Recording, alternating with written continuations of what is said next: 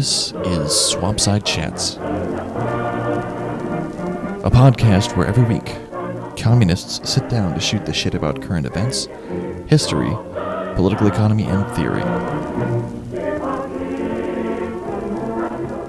This week, we sit down to discuss the essay taken from a book of the same title, Old Gods, New Enigmas, Notes on Revolutionary Agency, by Mike Davis.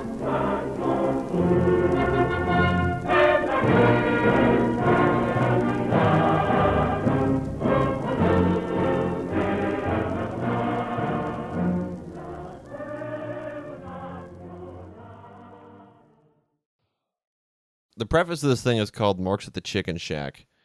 The first little subtitle is Read Marx. And he tells this story, I guess he was driving truck after he quit high school back in the day.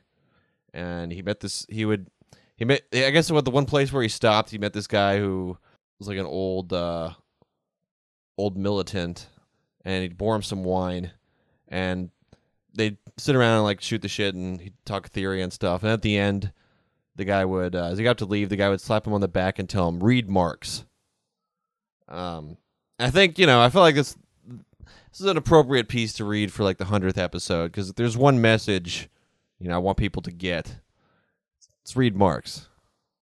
And he basically, from there, he kind of talks about kind of the relationship of the writings of Marx to working class militants just in general, and how, before it was widely translated, it was just kind of this thing that was sort of understood through the party, almost kind of in the way that the Bible was understood through the clergy, to medieval peasants. You know what I mean? But people would read some of the more common things, obviously the Manifesto and maybe Volume 1 of Capital, and the things have been translated. But a lot of this stuff was kind of left up to the sort of intellectuals of the party or whatever group to sort of interpret for people.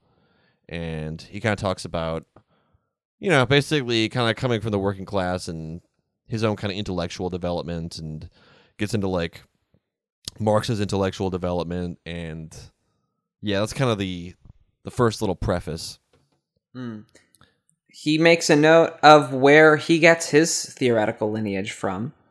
And I think he has some dismissive comments about the Althusserian tradition that he was wrestling with until he stumbles upon a Reading Capital seminar with Robert Brenner, right? Yeah, he really gets into his salad days of being a late 60s Marxist. Yeah, that's look, read Marx and then go do science was essentially the message he gets from Robert Brenner, which, again, Robert Brenner, no one likes to call him an analytical Marxist, but what is Mike Davis's program of really solid empirical sociology that informs, his integration of the early and late Marx into a big Lukácsian narrative, as he puts it. This is even though he's situating himself in that Hegelian Marxist kind of humanist tradition, the fact is that he commands sociology because he's a major figure in sociology. Yeah. Well, and so the last big book that he wrote was Planet of Slums. And Planet of Slums is kind of focuses a lot on the sort of increasingly lumpenized global proletariat. And one thing that studying that caused him to ask is that he really wanted to know if this kind of proletariat has historical agency. So what he sets to figure out in the essay is what historical agency for the proletariat really means. And he says that he seeks to make something quote, something like a historical sociology of how the working classes acquired consciousness and power. And it's his comparison to Lukács, to Georgy Lukács, the Hungarian, Hegelian Marxist dude. In that actual sort of theoretical lineage, Lukács gets drawn into, debates under the party and gets kind of bullied into accepting that his precious theory of sort of class epistemology about the special standpoint of the proletariat can be sort of transferred to a party apparatus. And I mean, it's something latent in Lukács's thought, but I think Mike Davis does like a pretty good job of showing where proletarians, when engaged, do kind of bring their epistemological like specialness, whatever you want to call this, like to their organizations, and like, you know, in a way, the more pro the organization, the better, like for their like subjectivity, without getting drawn into what happens to the later Lukács. Like there's definitely like a break implied by this text. You know, that is pretty commonsensical. He doesn't draw any hard lines, but you know, there's a sense of we all know what happens next. There's no point in dwelling on that. I just want to read something from that same section. A persistent theme that emerges from these case studies is that class capacity on larger scales arises conjuncturally, as activists reconciled both in practice and in theory different partial demands and interests. In other words, it was precisely at the confluence of struggles, wages and suffrage, neighborhood and factory, industrial and agricultural, and so on, and sometimes intra-class antagonisms such as skilled versus semi-skilled, that the creative work of organizing became the most important and radically transformative. Historical agency, in other words, derived from the capacity to unite and strategically synthesize the entire universe of proletarian grievances and aspirations as presented in specific conjunctures and crises. Right. Going back to the Lukács part briefly, it's kind of interesting that he draws upon Lukács specifically and still has like a vaguely analytic Marxist framework kind of that he gets from Brenner. It's not necessarily analytic per se. It's just sort of like a clearer writing style and an emphasis on, you know, the sort of scientific part of Marxism, I guess, if you want to call it that. It's kind of interesting that he draws from Lukács, particularly Lukács of History and Class Consciousness, because Lukács just starts off the book with like a bristling essay, basically attacking both Bernstein and Kautsky in a way that, like, essentially does not... it articulates Marxism as a method that's against sort of like an empiricist scientific reading of Marxism. Yeah. In particular. It is an awkward fit. Yeah, that's what I'm trying to say here, I guess. It's an awkward fit. Well, there's also the fact that, Jake, in that quote that you read, he says conjuncture twice. Now, I don't know if I'm just, you know, a little miseducated lumpen intellectual or something, but, you know, I associate the word conjuncture with Althusser very heavily, and he doesn't say anything nice about Althusser in this essay. You know, like, so it seems like, excuse me, even though there's a clear sort of, in my view, analytical Marxist sort of like framework that he's implicitly doing research from, that the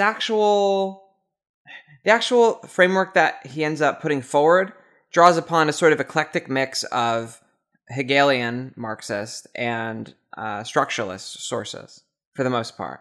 Like, and there's a number of structuralists that he like invokes, and that's not a sin, but he invokes them right next to Frankfurt School and Lukács and the Hegelian tradition, which is, you know, these are supposed to be in tension, right?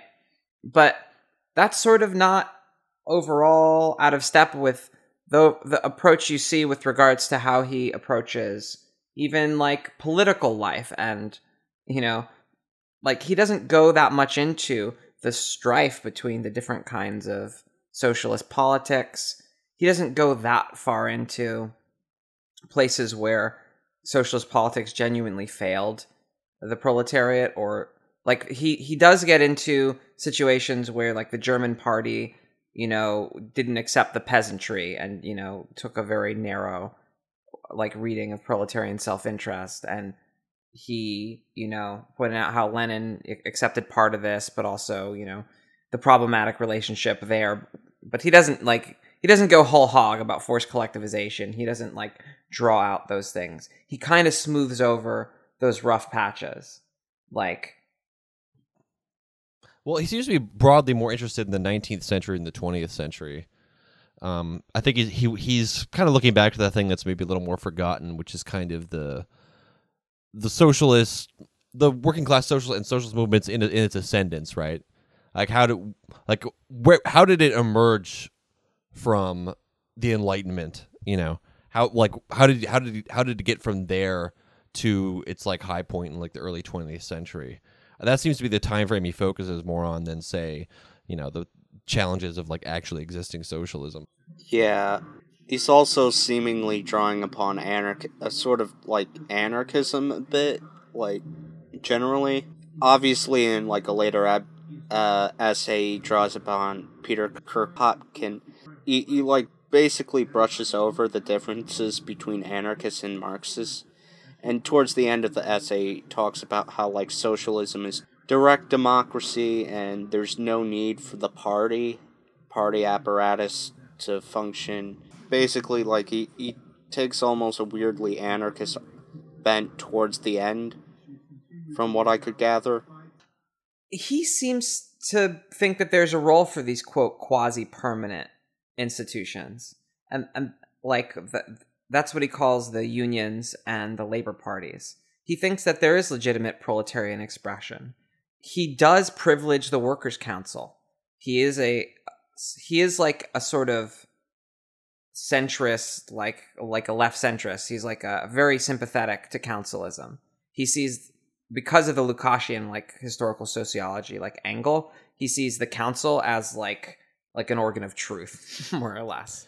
Like, yeah, well, he talks like he gets in later sections, like he focuses on like what he calls like proletarian civil society, and he talks about like the labor temples and how these things were like expressions of the development of like the working class in certain areas, that they were able to pool their resources and like, you know, create like literal like physical infrastructure for further organizing and, you know, like self-development, right?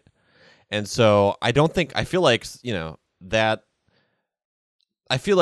you know, he does kind of recognize the necessary relationship between like institutions and maybe like the more like invisible, like spontaneous quote unquote aspects of working class organization. Well, I shouldn't have said like it's rejection of the party. It's a rejection of a specific form of party.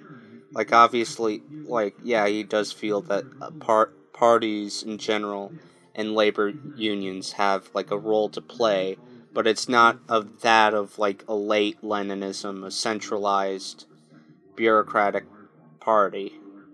You know, is just, that's what he's more or less getting at, and it's more like decentralized, and he links that back to Karl Kautsky in particular. Well, he argues that like one of the strengths of the Bolshevik Party was precisely its like decentralization. But I wonder how much that was just like the expediency of organizing under like a legal status and the, you know, utter lack of like communication infrastructure that existed within Soviet or within, you know, pre-revolutionary Russia.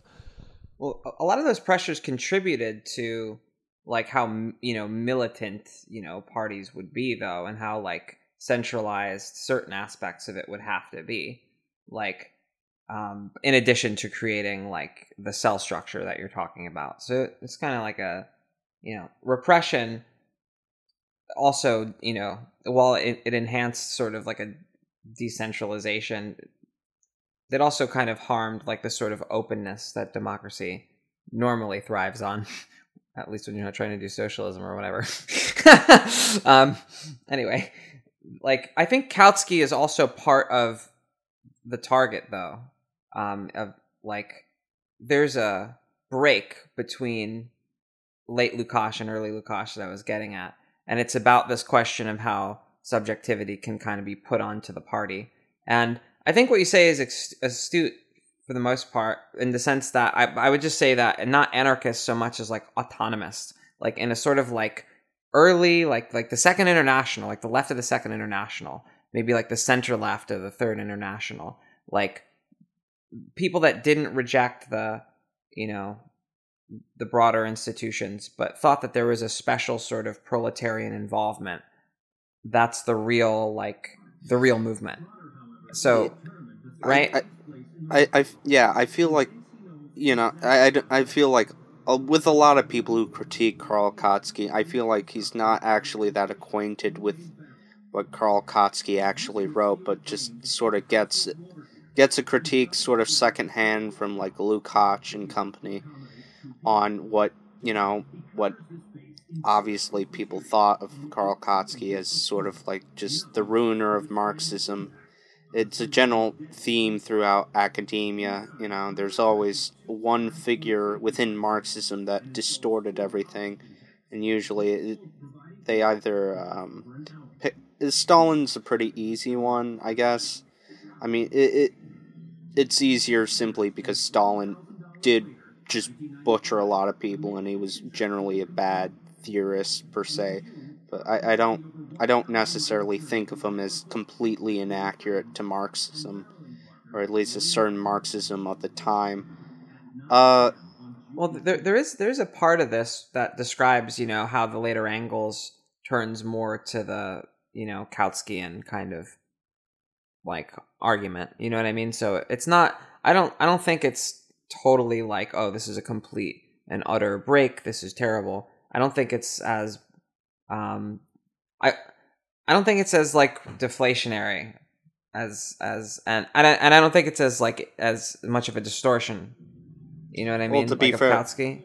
A lot of Marx, a lot of academic Marxists like Michael Heinrich and even Lukács himself trace like sort of a deformation of Marxism back to Engels specifically too. So but like it's important to point out that this is different than Marx's work on the Commune. That was Marx's strongest positive political theory outside of Goethe critique, right? And so Engels does have explicit statements that are different than Marx's, even though they're continuous. Like it's not like a total betrayal, but it's a different direction, right? And Engels lives longer, and Engels is more friendly with SPD. Yeah, it's more of an inconsistency overall, because if you were to say look at the Communist Manifesto's position on, say, the state, it's fundamentally way different than what Marx writes about the Commune, and even what Marx writes in the Critique of the Goethe program. But there's obviously still some continuity and confusion on the matter, and that's why Marx intended to write a whole book on the state as a part of a larger series with Capital. But and like the way this, like the thing is, like things change, right? Like so like their analysis changed with it. That's the reason. Excuse me. That's the reason why like Engels abandoned the idea of being more like reliant on armed revolution as a way, after because he basically talked about how he noticed how military technology changed such that a sort of armed working class uprising in later 19th century probably wouldn't have gone so well for the working class, right? So yeah, I could see similar things happening vis-a-vis the state or any of these other things where it's like the politics and the even the social or material circumstances are different like later in their life, so their views shift slightly. I mean that's perfectly true, but the fact of the matter is, for what Marx wrote, right, there is that consistent Hegelian sort of a libertarian edge to Marx that in the later Engels we're dealing with fundamentally we're dealing with Kautskyism, and you don't have a lot of explicit statements from Marx that say that we can lay our hands on the bourgeois state and use those levers to help the social revolution. He never goes Engels never goes back to the position of the Communist Manifesto where you can kind of lay your hands on the state machinery and and that would be kind of it. You know what I mean? Wait, I thought no. Actually, wait. There was a letter. There was a address that he gave post-Communist Manifesto. in Holland or something like that to like the Workers' League or something like that, where he talks about it. Yeah, where it's like specifically possible for like Britain, the United States, and the Holland to possibly have a quote unquote democratic road to socialism. So yeah, like it's like Engels never puts down in like insurrection though as like as a tactic, even when he's doing this. Even as he's moving back towards that older position, right? But I don't know. It's tempered by the experience of the commune. I would say it's like not the same, and and there's an inconsistency with that, and even the early Marx and like you see the difference between the draft of Principles of Communism and the way that Marx expresses things in the Manifesto, which consistently have a bit more of a libertarian cut to them. And it's possible that there is just a political Marx that like expresses something like the later Engels later on in his life, but that Marx kept it quiet.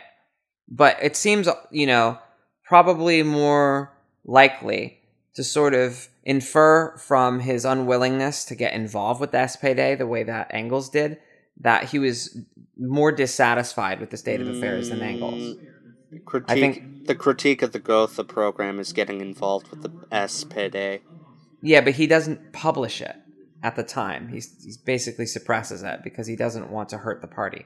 I thought he wasn't the one that suppressed it. Like it wasn't. It was suppressed. No, it was suppressed by the SPD itself, and actually Karl Kautsky was the one who got it leaked. Yeah, well, we should get a fact checker here on that one. But yeah, it wasn't suppressed by him. I don't think it was actually suppressed by himself, and was just generally angry about it. It was something that was published later on, but no. From what I remember, of course, I don't. Yeah, the controversy that I remember is the introduction to Civil War in France by Engels, which later is published as a pamphlet by the SPD called I forget what it is, but it's like the fundamental strategy of socialism. I can't remember what the fuck it's called. I'll dub it in later. It's called the Tactics of Social Democracy. That's the title that it's distributed under. It's like late Engels. This introduction to the Civil War in France, where he basically takes a step towards that Communist Manifesto position and admits that there are levers of power that could be used by the workers' movement within the state. When the SPD circulates that, they cut out the pro-insurrection stuff that admits that insurrection is still a tactic, and that's the controversy that I remember with the SPD and yeah, I mean, stuff. There's also a version of Road to Power that was edited by the SPD, also that cuts out even the harder edges of it. But yeah, so it wouldn't be the first time if that's the case, but I understood that it was something voluntarily done by Marx and Engels because they thought it would harm the original party. Original point that I was trying to get at was basically because of this sort of critique of Engels and Kautsky that Mike Davis accepts uncritically. Basically, he's left with no in between basically sort of a weird kind of anarchism and just high third period Leninism. There's no mass party. There's no mass because a lot of this could easily just be informed by an understanding of the mass party as this democratic organ of workers' power that does all the, sort of organization of workers in, social life and that sort of thing, while still remaining,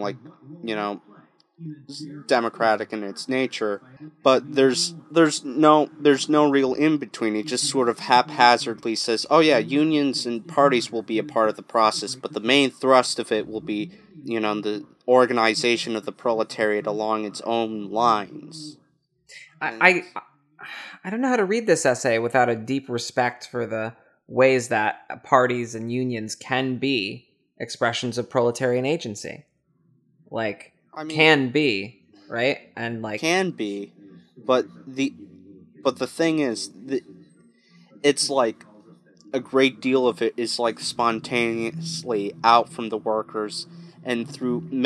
It's kind of a weird. I don't know. Maybe it's kind of an inconsistency because he goes from like praising like organizers who were obviously kind of militant within their ranks and generally getting like, in particular with Russia, just getting like the most militant workers away from anti-Semitism and that sort of thing.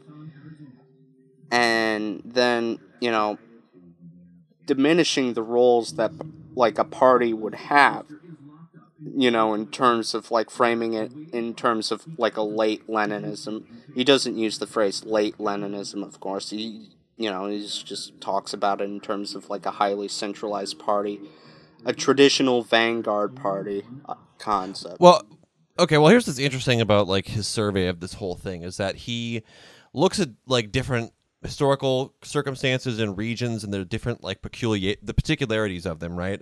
Like for instance, he talks about the French case where you had weak unions but militant workers, right? He's trying to explain like, okay, how can this be?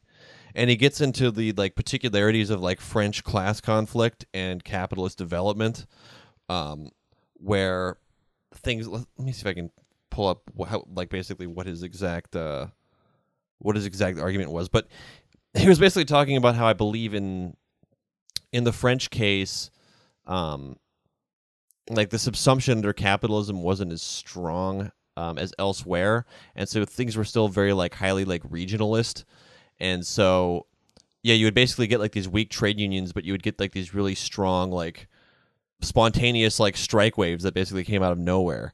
And I think what he's arguing is that there's like kind of like a whole unrecorded like social architecture in place that can sometimes find expression in like these mass actions that are often considered to be spontaneous, but it's more just because the kind of relationships and the kind of the social base that was happening with it wasn't something that you could necessarily like would have permanent expression or that would be recorded somewhere, like that would be like measurable historically. And it's like that in any organization. Like, there's the official like face of like, so let's take like the DSA, right? And then there's all of like the insane shit that's going on like online and like, in different chapters and, all this other stuff that like, probably when the history of any of this is written will never be recorded or remembered, but makes up a big part of the, actual life of like the organism of the organization. Does that make sense? Right. I guess. Yeah. There's just so like parts of like regional. So he's basically trying to like explain like how you get like mass strikes and these kind of like spontaneous things. Like I think he understands that like institutions are important, but there just is objectively more going on in the official groupings. Or he pulls this example from this. Let me see if I can remember what it was. This thing's so sprawling. There was like a local, I think it was some local company town or some shit where they thought they were just dealing with a bunch of like Polish like peasants basically who had come to work in the factory, but they were actually dealing with like all these like like radicals from Europe who had had like deep experience in terms of like organizing and stuff like that, and were able to like run circles around like the management. And so like they just had no idea what they were dealing with, and so like there's like all kinds of like weird like I don't know. Yeah, Rosa, just to speak to your points on this, like I do agree that there's maybe a tendency in this text to smooth over a bunch of differences. Like there's just to be kind of blunt, a bit of a group hug tendency, maybe a bit of a left unity, and a little bit of a people's history gloss on a lot of the details. And, you know, for instance, he does the Trotskyist thing where he mentions the heroic Kronstadt sailors and their role, their central role in, you know, in their struggle. And whatever happened to them? You know, like, it's not really picked up on. And, you know, it's important for making this kind of history inspiring in a genuine way to maybe tie up those ends. Because when I read this, I have in the back of my mind a history of separation. Which is, you know, honestly, it's a bit more like, you know, it's a bit more consistent, you know, and it maybe it's a totalizing argument that blots out the only revolutionary agency that's existed in a big Marxian sense. So it's like worth pushing back on, and that's why it's in a way why this is our 100th episode. But I just also want to say that part of what maybe you don't like, Rosa, I think is a strength, is that, like, you know, no, it's not the form that he's kind of like that he's most interested in, even though he's sensitive to the different kinds of institutions that there are. He thinks he does privilege the council form. He does privilege direct democracy. He does say that he draws on Marx's legitimacy for that. But ultimately, like, I think he would also probably agree that there are forms of direct democracy that lose the luster, the same way that, you know, trade unions and parties can lose that thing that he's interested in. Yeah, that no, expression I of don't, agency. I don't actually necessarily disagree with, like, some necessity of direct democracy being a part of, like, the development for socialism. I think him bringing up cybersynth is ultimately good. I feel like, to a certain degree, and I feel like even working with anarchists and even some of the softer, cuddly left unity stuff is actually might be necessary for going forward, but at the same time, I can't help but, like, feel like he's neglecting the importance of, like, you know, party politics and, like, even the platform, because I don't know. Maybe it's the Neo-Kot or Kotsky. I still can't say that fucking name. Jesus, it's been 5 years I've been labeled it, and I still can't fucking say that name. Kotsky, or whatever. I don't care. You know, Kautsky, yeah, it's just, you know, the importance of, like, a program as a form of unifying these, like, different strands, different tendencies, and uniting it under a mass party is somewhat important for the development of, like, a larger movement. I feel like it's still important. I feel like he kind of underrates that in order to push back. I think that's against beyond Lenin's. the purview of this essay, though. That's the thing. Like, I don't think he wrote this essay to, like, relitigate, like, the different, like, sectarian debates within, like, the communist movement. The point of this essay is basically he's trying to understand the character of proletarian historical agency, and, you know, with an eye towards looking at, like, the contemporary shifts in, like, global capitalism and the composition of the working class on a global scale, and attempting to understand how the proletariat as it exists today, how it can find agency, by trying to understand, almost like you could say, like, the method by which the historical proletariat found agency and developed itself in terms of consciousness and politically, you know, in the 19th and, you know, I guess early 20th century. Right. I agree. That's, like, a good sort of solid base. That's the entire point of the essay. And there's actually a pretty decent point, I believe, a point that's basically repeated, where, like, essentially, like, what a part of that agency was the ability to, like, sort of, like, be both have, like, basic economic demands as well as political ones. Like, he talks about the Chartist movement a lot, and Chartist movement being the basis of Marx's and Engels' understanding of the proletariat agency. The Chartist movement was a radical democracy movement centered around, like, emancipation of,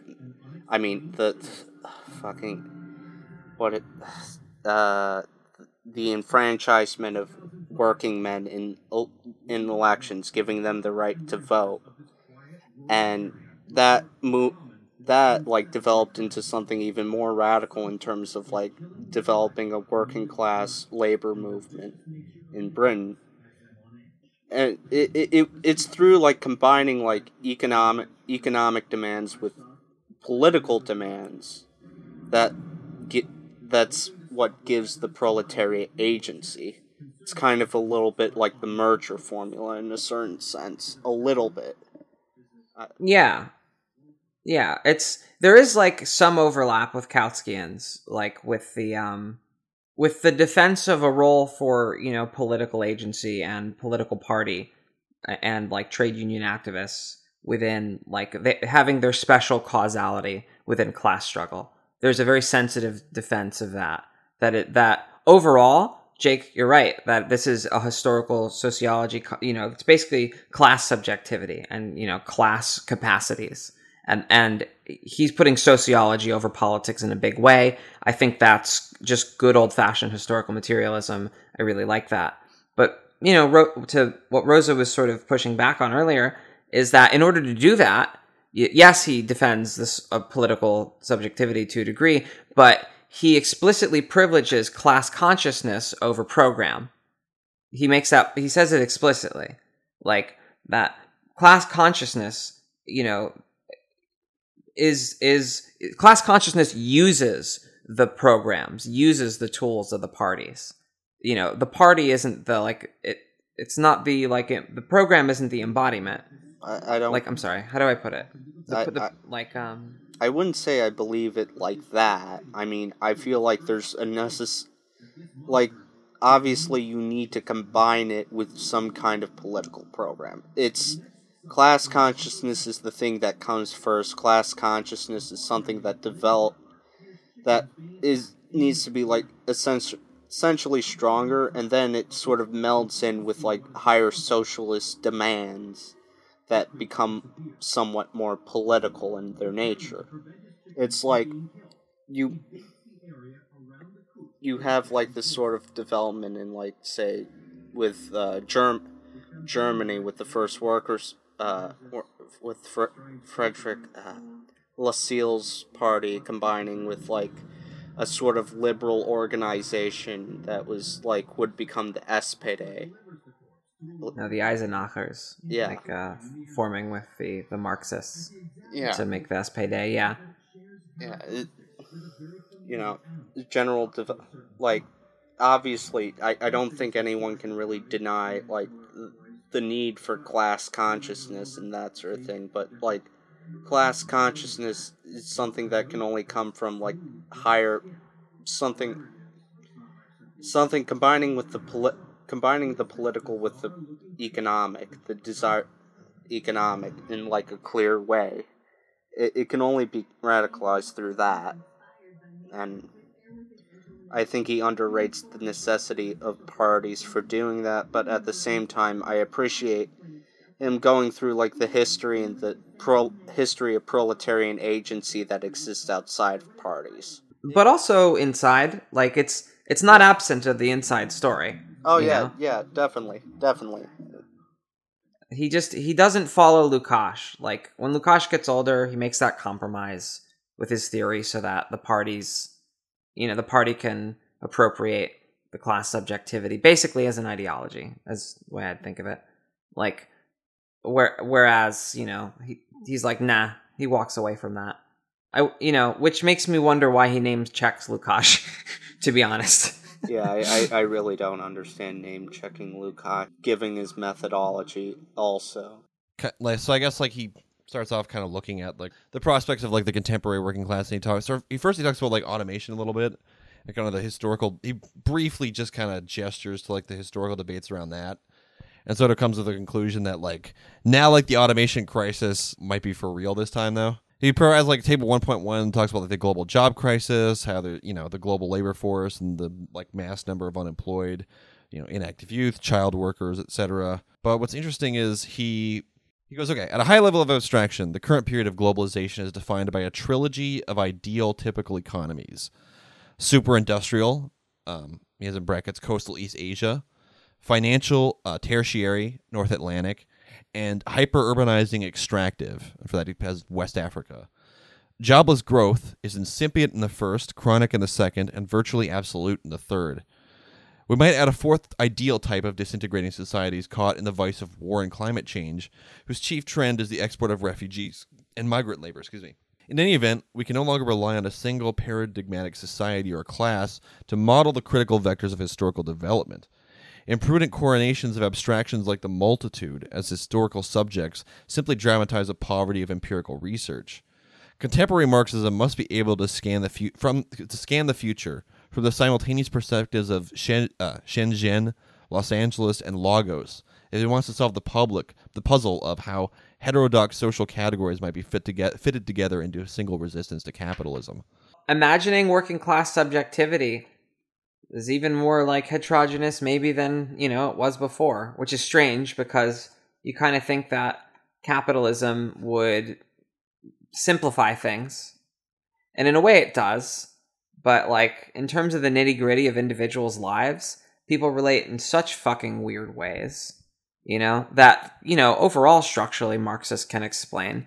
But it's not like the first thing that comes to mind for everybody. Like there's a lot of fetishization that's built into capitalism that, without like some kind of like theory about it, you might like just sort of, I don't know, like the ideas that suggest themselves to you in life practice, can mislead you.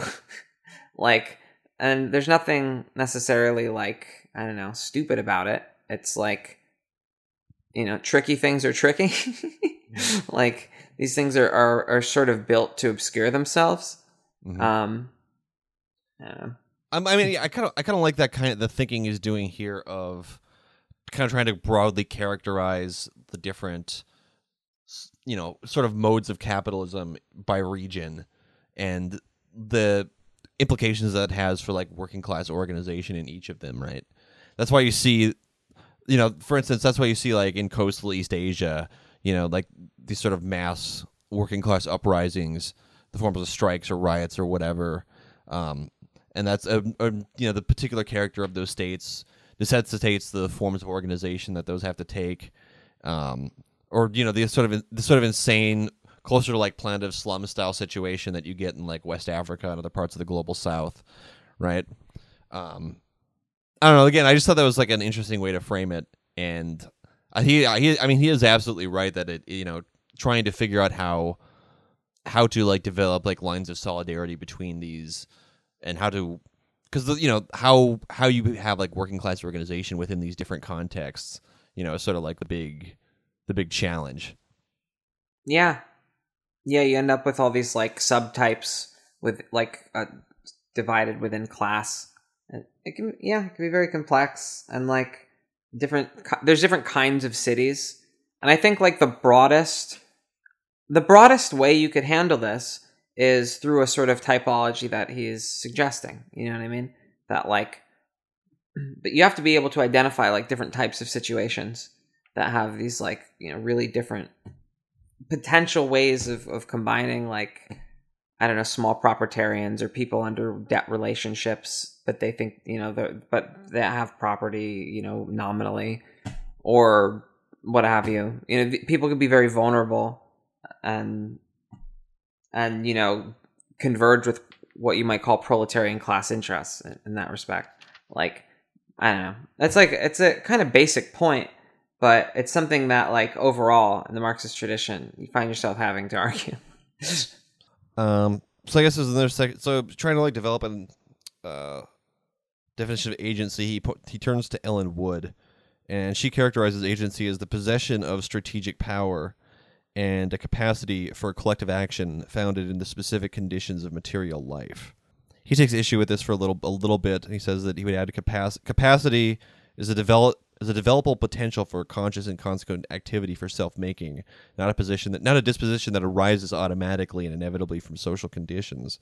He also, let's see, and I guess he basically says there's like 3 crucial elements of revolutionary agency, which are organizational capacity, structural power, and hegemonic politics, which apparently he gets into in the following essay. Yeah, one of the big strengths of this essay is his, like, not just the periodizations, which his periodizations actually go back, like, before Endnotes' his periodizations. Like, he includes the artisans and the cobblers and that sort of thing, like, and class struggle in there, and as, like, relevant to the story.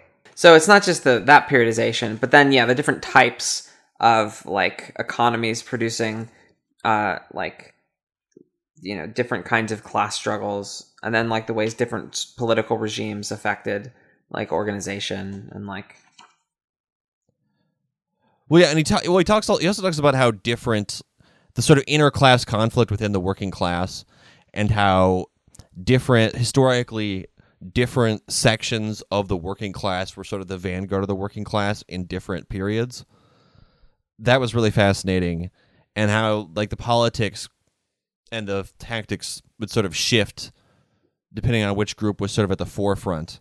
He talks about how Marx didn't, like, you know, believe, like, there's always, like, that crude characterization of Marx that he thought, like, everybody would be industrial workers or whatever, and that's not true.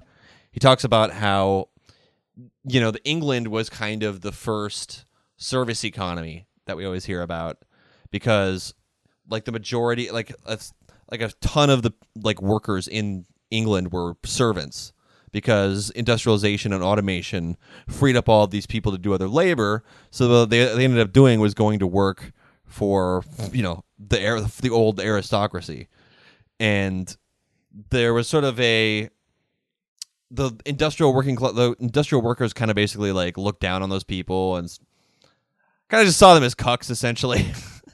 But yeah, I mean, it kind of points out how even back then you could almost see, like, an aspect of decadence where, you know, instead of people having to work less, like, you've just freed up more people to, like, shine Lord Barrington's shoes or be his valet or whatever, you know.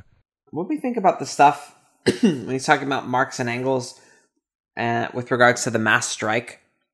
That was one of the things in here that stuck with me the most, because, like, in a lot of these debates, we're so far away from the context that, like, most socialists today, most Marxists, general strike, hell yeah, you know what I mean? Like, whatever, no problem.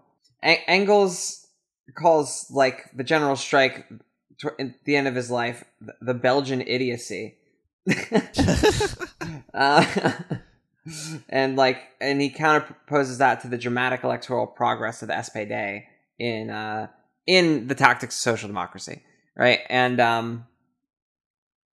like, there's, like, a kind of funny thing that happens. There's a sort of horseshoe theory where the centrists, like Kautsky and Engels, like, really don't like these general strikes. Like, they think it's just sort of like an incitement towards, like, you know, the working class getting its head smashed in. Like, whereas obviously, you know, people like Luxemburg, who would eventually start arguing for this, would be in favor of the mass strike. But also Bernstein thought that the mass strike was a good weapon in contract negotiations.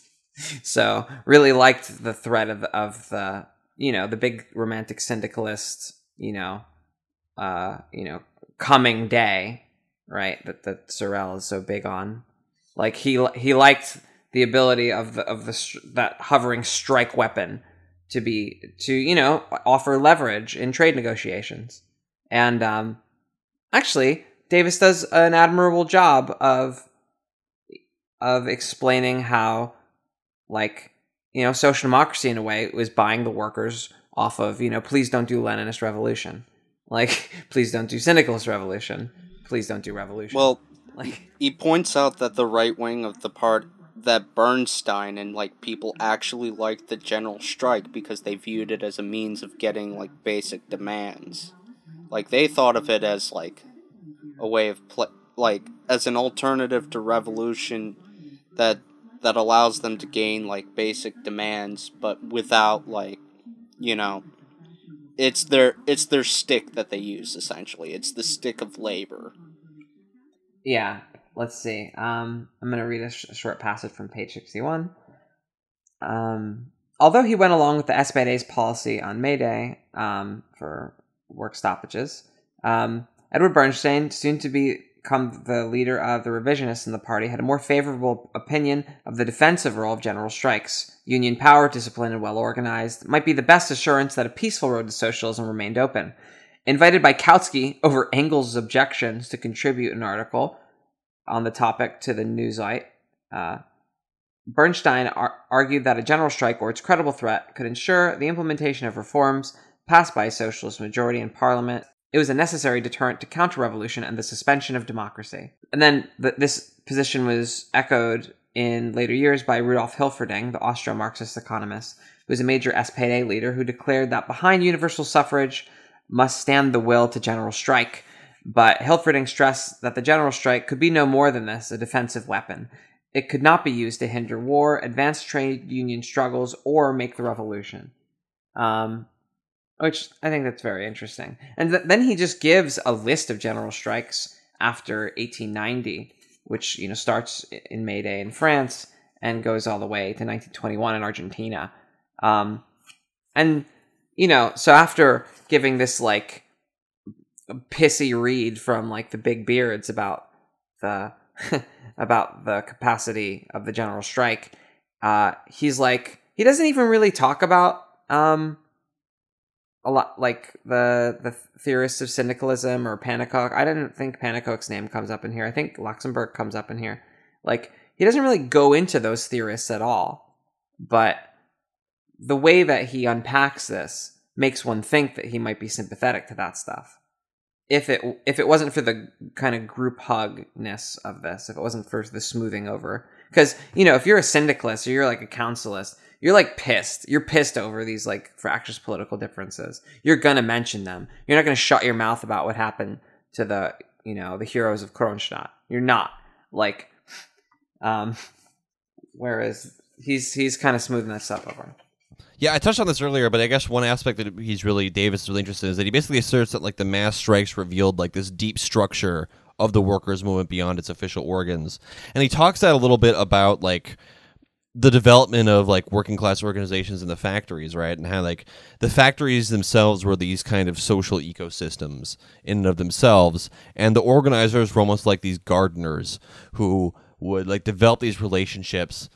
And often, because especially places like Russia, but really everywhere, people really kind of brought their own, like, provincial and ethnic tribalism into them with a factory. You'd often have, like, different ethnic groups or people from different, or in the case of Russia, people from different villages would be each in different departments within the factory.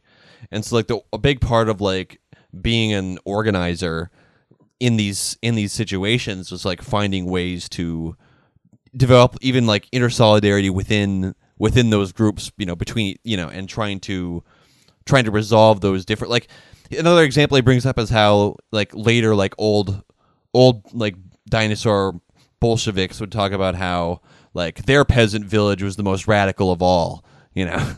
And he talked about how, like, there was kind of just, like, a lot of, like, on the ground, like, long, like, years and decades long work, just kind of, again, sort of like a gardener, gradually kind of, like, nurturing this thing along, in order to lay the groundwork for these kind of quote unquote, like, spontaneous eruptions later.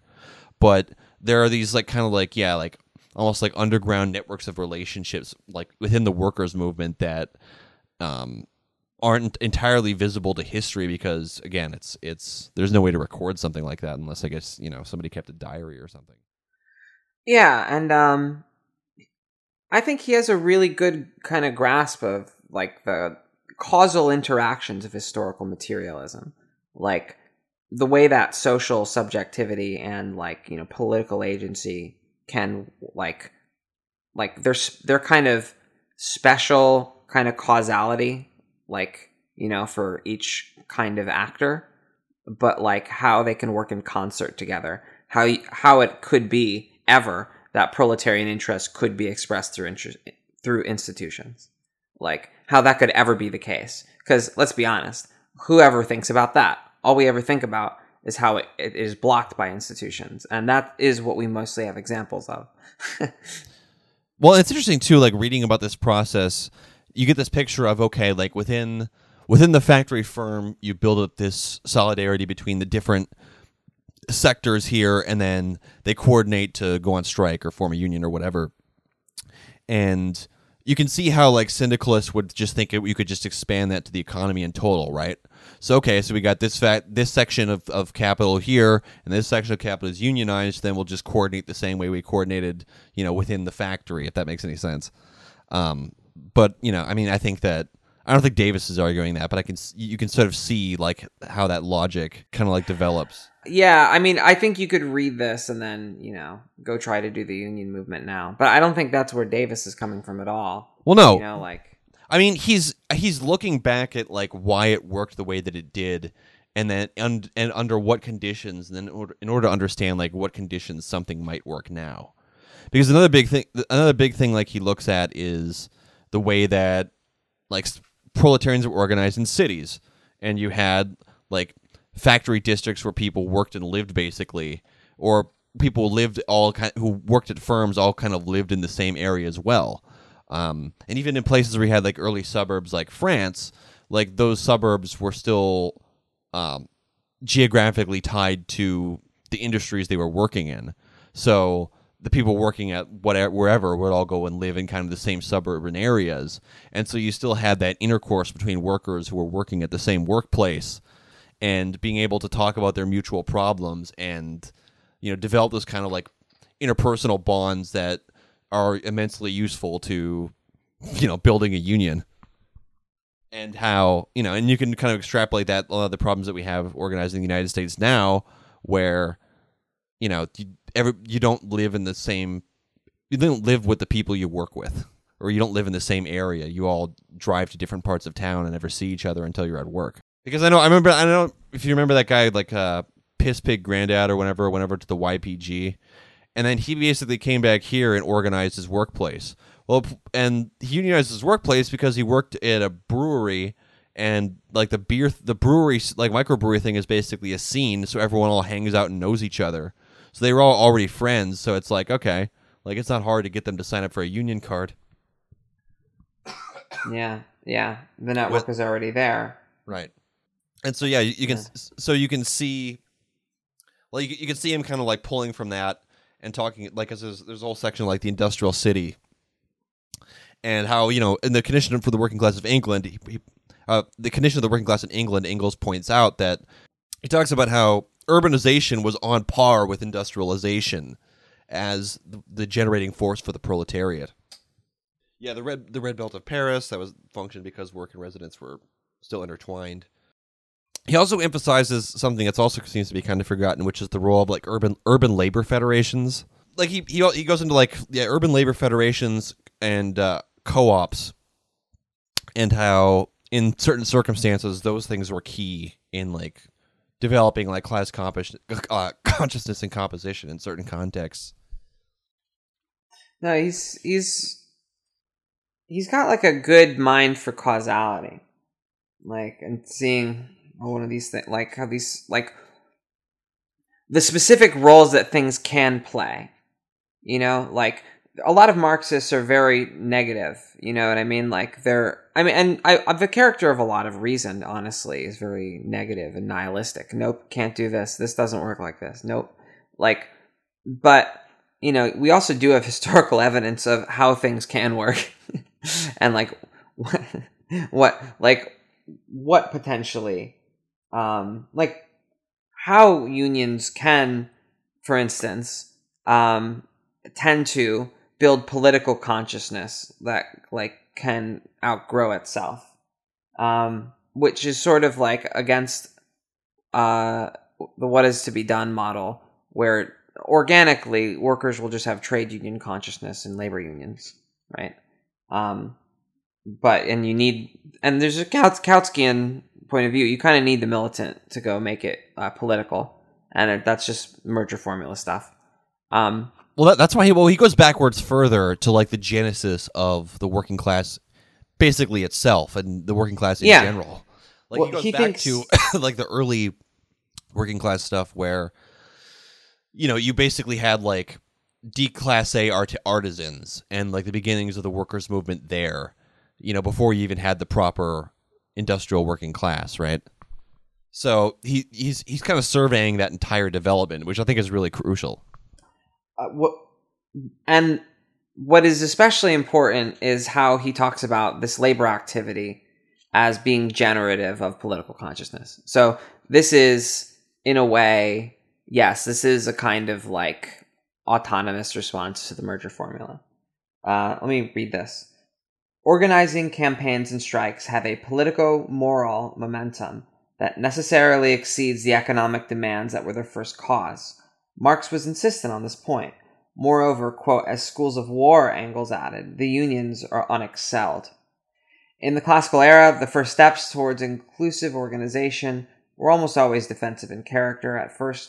To protest, for instance, a sudden reduction in wage or piece rates, the firing of popular shopmate, the introduction of dangerous machinery, or other egregious grievance. But as Marx emphasized in The Poverty of Philosophy, the union, or in some cases the clandestine workplace organization, quickly became a goal in itself, as irreducible to its purely utilitarian functions as, say, a church or village. This is so true, Marx wrote, that English economists are amazed to see workers sacrifice a good part of their wages in favor of associations, which, in the eyes of these economists, are established solely in favor of wages. This collective moral transcendence of what might be called game-theoretical economic calculation was regularly and vividly illustrated in strikes.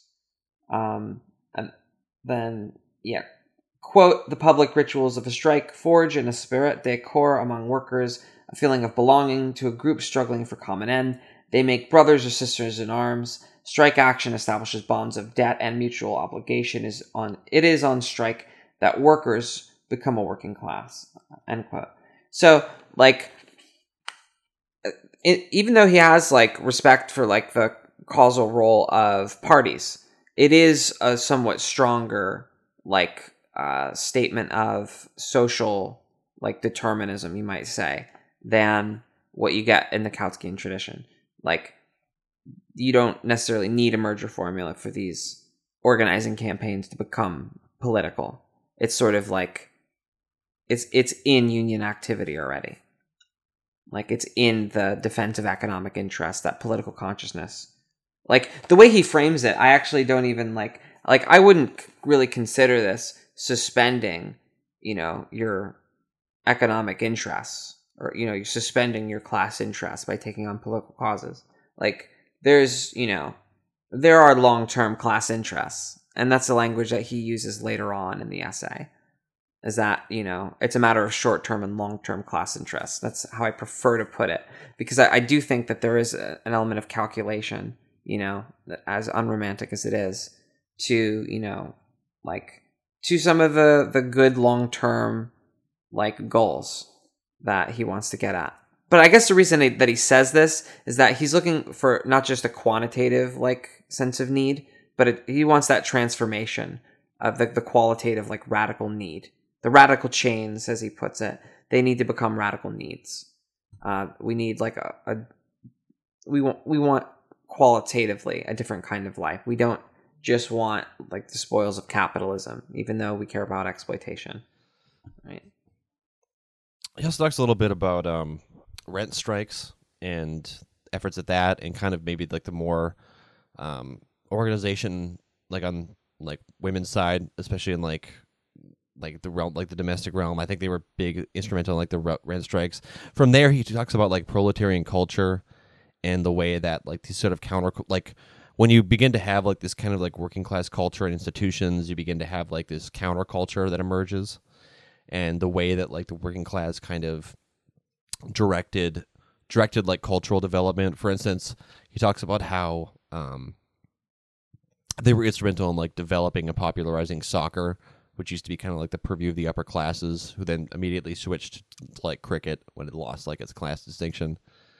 It talks about, like, labor temples as kind of like almost kind of like the embodiment of, like, a peak era of, like, class struggle, when they could, like, build, like, physical infrastructure and like buildings and shit. Yeah, And like their buildings were like the apex of like modernist architecture, and in a way, like they would like demonstrate like important technologies in at work, and that was just like a part of modernity. These labor temples to rival the church or city hall. Yeah, he also talks about like a difference between like how anarchist working class culture and sort of like a socialist working class culture, where like socialist working class culture tended to be about like uplifting in general. Like, they tended to have like weird puritanical beliefs, such as like, temperance was really big. The temperance movement was really big within NoFap. Yeah, NoFap. Hiking clubs for kids, and no drugs, bad. Whereas anarchists tended to be like more loose about that sort of thing, even though they still generally did things to sort of uplift workers. They organized group events and that sort of thing, but it was less moralistic, which pretty interesting, but kind of expected. Yeah, I guess he also talks a little bit about kind of the way like class struggle would escalate and develop. Like, for instance, like I guess one early like technique they developed was they would like basically plan a mass strike, but they would only do it like one factory at a time, and then the other people who are working would contribute funds to the people who are on strike, and they would just kind of go firm by firm, like one at a time, until like the bosses kind of figure out a way to like counteract that, and then they had to do something else. That was interesting. He described that as the impetus for some of the bosses, like employers associations. Yeah. Another one was like he talked about agrarian, like urban alliances and Scandinavian social democracy. That was really interesting. That was very interesting. He almost seems to suggest that like if the SPD had like taken like the same tack towards like peasants that they did in Scandinavia, that like that you might have actually had like long running German social democracy. Which I don't know about that, but I don't think that's outside the. I think that's like perfectly reasonable. I think there's like, if you're a Leninist, you kind of like, or unless I don't know, there's like a certain kind of Trotskyist that does this, and certain kinds of like Stalinists or something that aren't Maoists, but like that kind of maintain like the pro supremacy thing. And like the thing about Lenin is kind of, he was like, well, this is supposed to be like, like this, we do have like a, mostly peasantry, right? And the SR program, has these like radical distributionist things. Maybe we should just like break bread with that. Maybe like Bakunin isn't totally wrong. Maybe Marx is a little wrong about this, that peasants aren't just a sack of potatoes. They can be like a source of revolutionary agency. Aren't we a tribune of the oppressed? Aren't we in favor of the exploited classes of history, not just the proletariat, like as well? Like aren't the peasantry our brothers? Lars Lee actually points out that the position that Kautsky takes on the peasantry, that Lenin takes on the peasantry, actually comes almost directly from Kautsky, like an essay that Kautsky wrote. It was a recent essay that Lars Lee wrote himself, but I'm forgetting the name of the essay that Lenin takes his position from. That's by Kautsky. I'll look it up. I'll look it up real quick, and no, you guys... that'd be great, because Lee is, of course, just one of the most celebrated like academics doing like that period of history, and he's almost universally loved, except by like people who really stress the Civil War period of Lenin, which I'm like sympathetic to, but God, like learning this stuff like about like Lenin and Kautsky and getting like a sense of their continuity in its like good points and like in its critical sense is like a fundamental like reorientation of like understanding how the 20th century played out. It's something like I appreciate, all like many of the things we read don't have this framework, and I feel like they don't understand history. Yeah, the essay Lenin Lenin gets the position on the peasantry from a general concept of a democratic revolution was the driving forces and prospects of the Russian was referring to an article titled "The Driving Forces and Prospects of the Russian Revolution," which was done by Karl Kautsky. He gets the position from Karl Kautsky. That part of the book, I think he's probably right to suggest this. I don't know. I mean, the differences between Germany was still kind of like at the heart of like inter-imperialist conflict in Europe, whereas like Sweden and Norway weren't. So I feel like that changes things a little bit in terms of like the overall like geopolitical implications of them going socialist, as opposed to like a bunch of like Scandinavian farmers. Well, I mean, that's true, but, that's the external dynamic. The internal dynamic, is plausible that they could have won over a lot of that class base. And there was a strand, I guess, if Kautsky has this position, then, there is a fairly prominent strand in the SPD that if that carried the day, like, could have won a lot more people to the Reds. And I mean, Germany was pretty close to becoming like, I mean, they did get elected. At some point. Yeah, I see what you're saying. It could have been like a tipping point. It could have tipped the scales in the right way. Yeah, it really could have tipped it over. And I mean, when we talk about the failure of political agency of the 20th century, like it's a bit dizzying and nauseating to think that these opportunities didn't play out, because it is within people's grasp to make these choices in history. Like, we need, better theory to orient ourselves. And honestly, Marx led us a little bit astray on these things. And as good Marxists, we need to take in the historical record and adjust accordingly. Like, that doesn't mean we drop a theory of class interests or the proletarian state or something like that. But continue. Well, Davis 100% actually does blame Engels for that. Because he said he points out how like Marx was more like open-minded to the idea that like the Russian peasantry maybe could skip. That's actually true. That the later essays at the end of his life, where he's responding to the neurotics and where their criticism of capital. He responds to that by saying that capital was mainly describing the development of capital in relation to European capitalism, rather than being something that's, completely global. And he toys around with the idea of possibly like a peasant revolution sparking revolutions across Europe, I believe, in like later letters.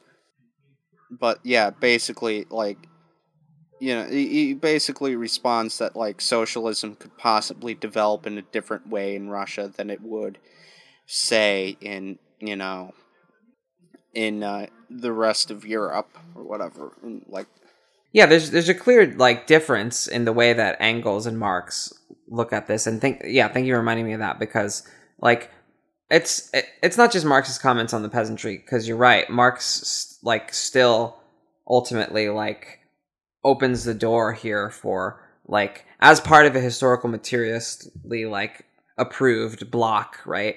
Like, greater Europe would have the productive forces to like turn these communal forms, and skip straight to communism as far as that development is concerned, right?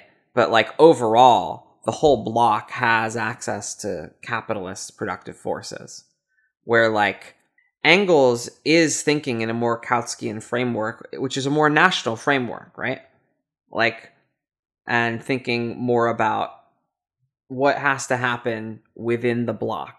And there's what has to happen within the country, not with regards to the greater block. And what's interesting is that Engels and a lot of this is talking about Germany and how to deal with the peasants in Germany. Which Germany, compared to Russia, was capitalist and industrialized. Like, but, obviously Germany in general is known as a late industrializer. I feel like generally the relationship that the Bolsheviks have to the peasantry is sort of interesting in relation to like how we think. I think I've drawn the comparison before, but the way like there's a division between like white working class workers, white working class people in the United States, and just generally like African Americans and like other minority workers, due to settler colonialism. Like generally, a lot of decolonializer types take the position where essentially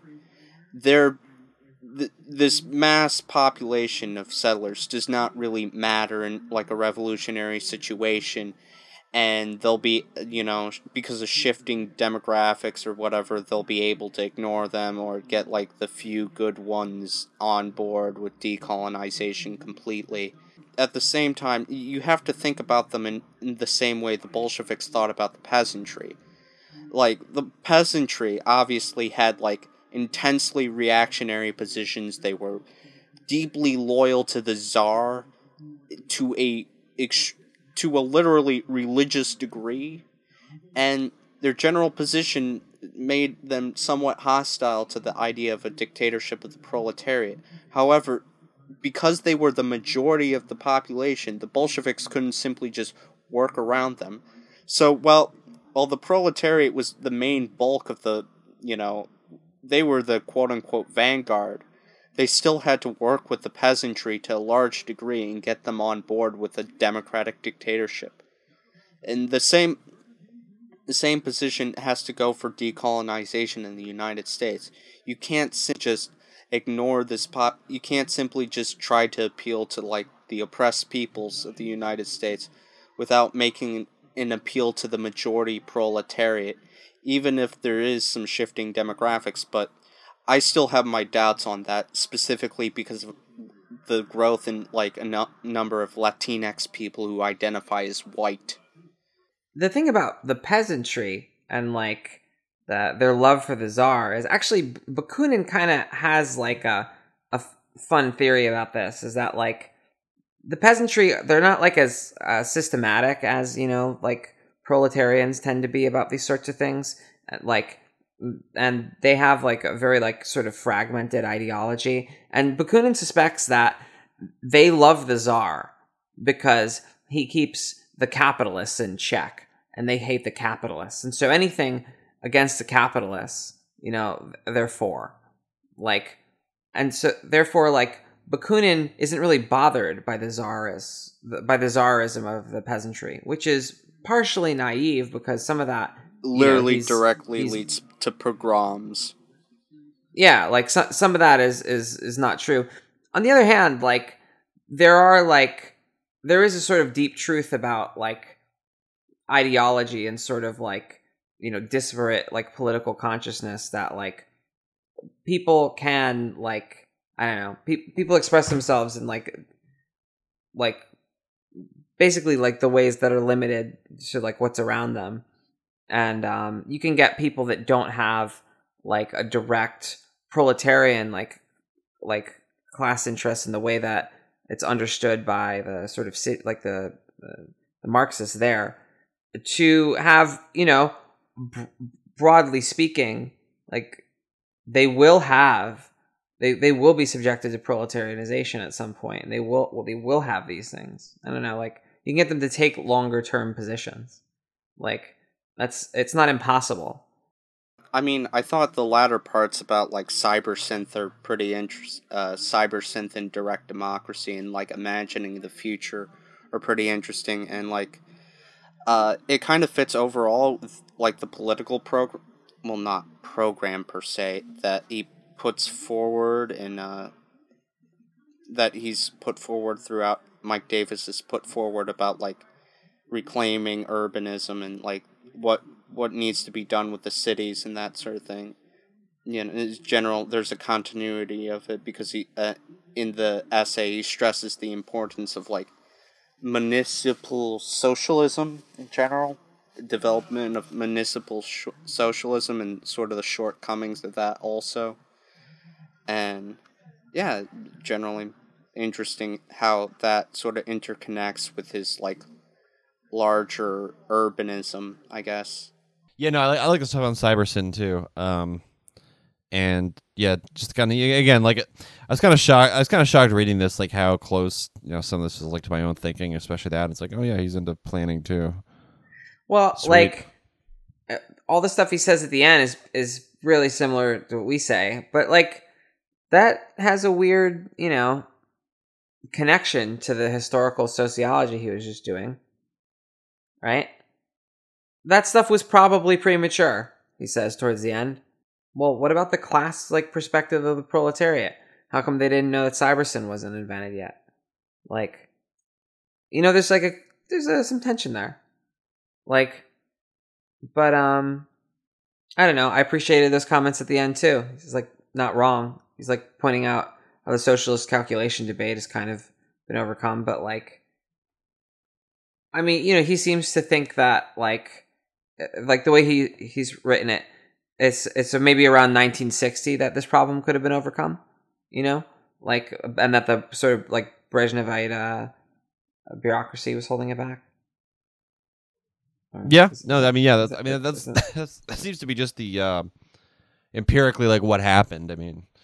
But yeah, I think you could still do an alt history where the working class wins Germany, in the right time,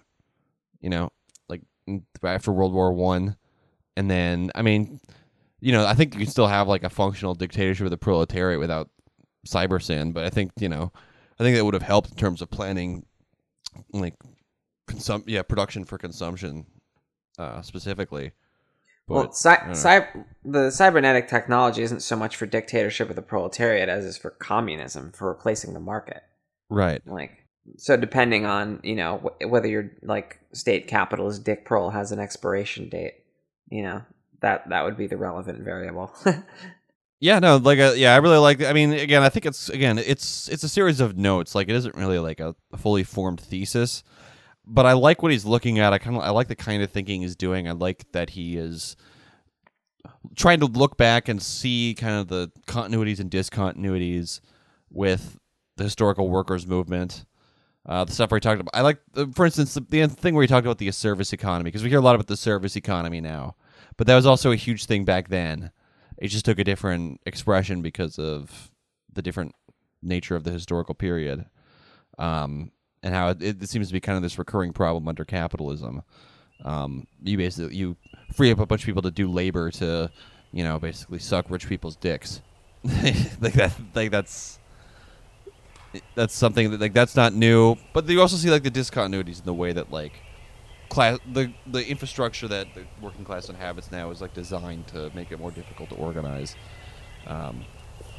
and if you can sort of look back to the way that people worked around these problems, maybe you can begin to develop a way to address them now. We should really read City of Slums for the podcast. Planet of Slums. My bad. I'm a little bit tired and sitting in a hot box of a room.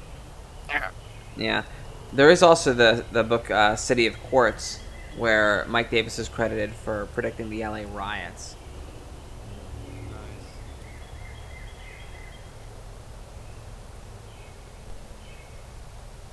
That's it for this week. So, earlier in the episode, there was a bit of a back and forth between Lexi and Rosa about whether Critique of the Gotha program was suppressed by the SPD or whether it was suppressed by Marx. And the debate was kind of about to what extent Marx and Engels were involved in the SPD. Now, I couldn't find...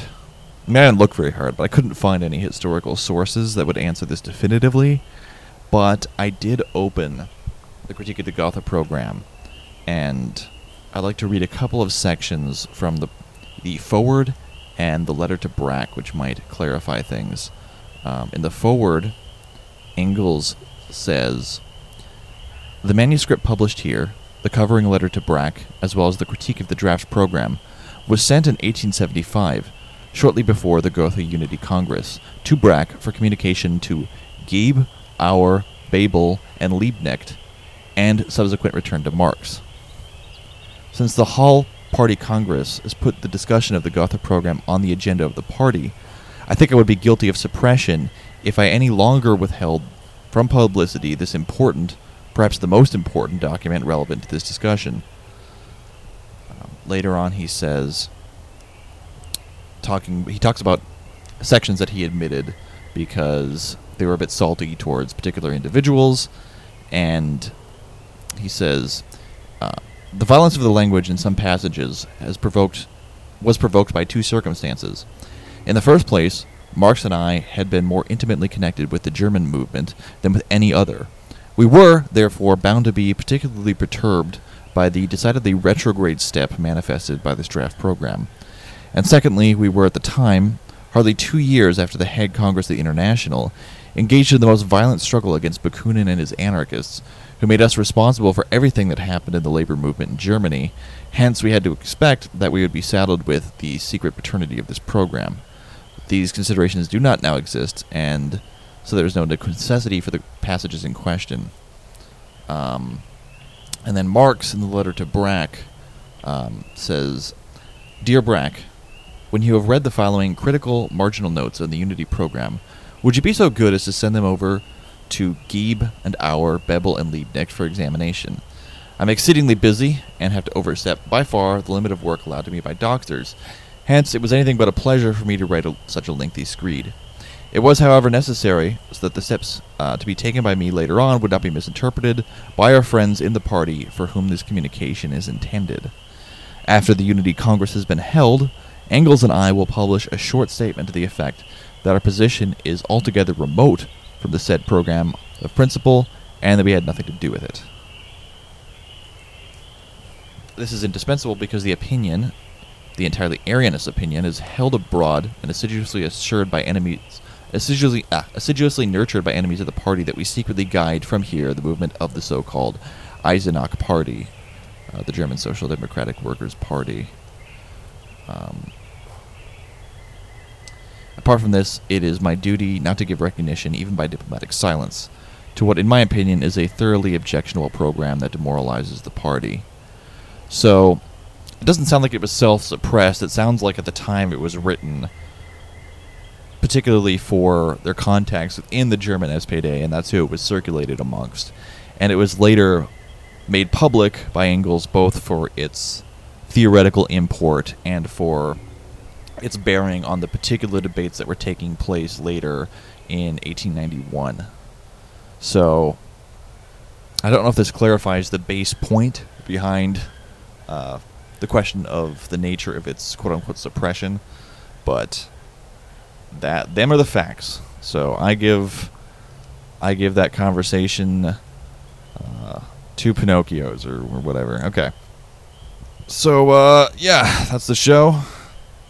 Thanks for tuning in. Next week, we've got some more Mike Davis. We're just going to read the rest of this book because it's pretty good, and the second half deals more with ecological considerations, which have been on our mind for a while in the past several months.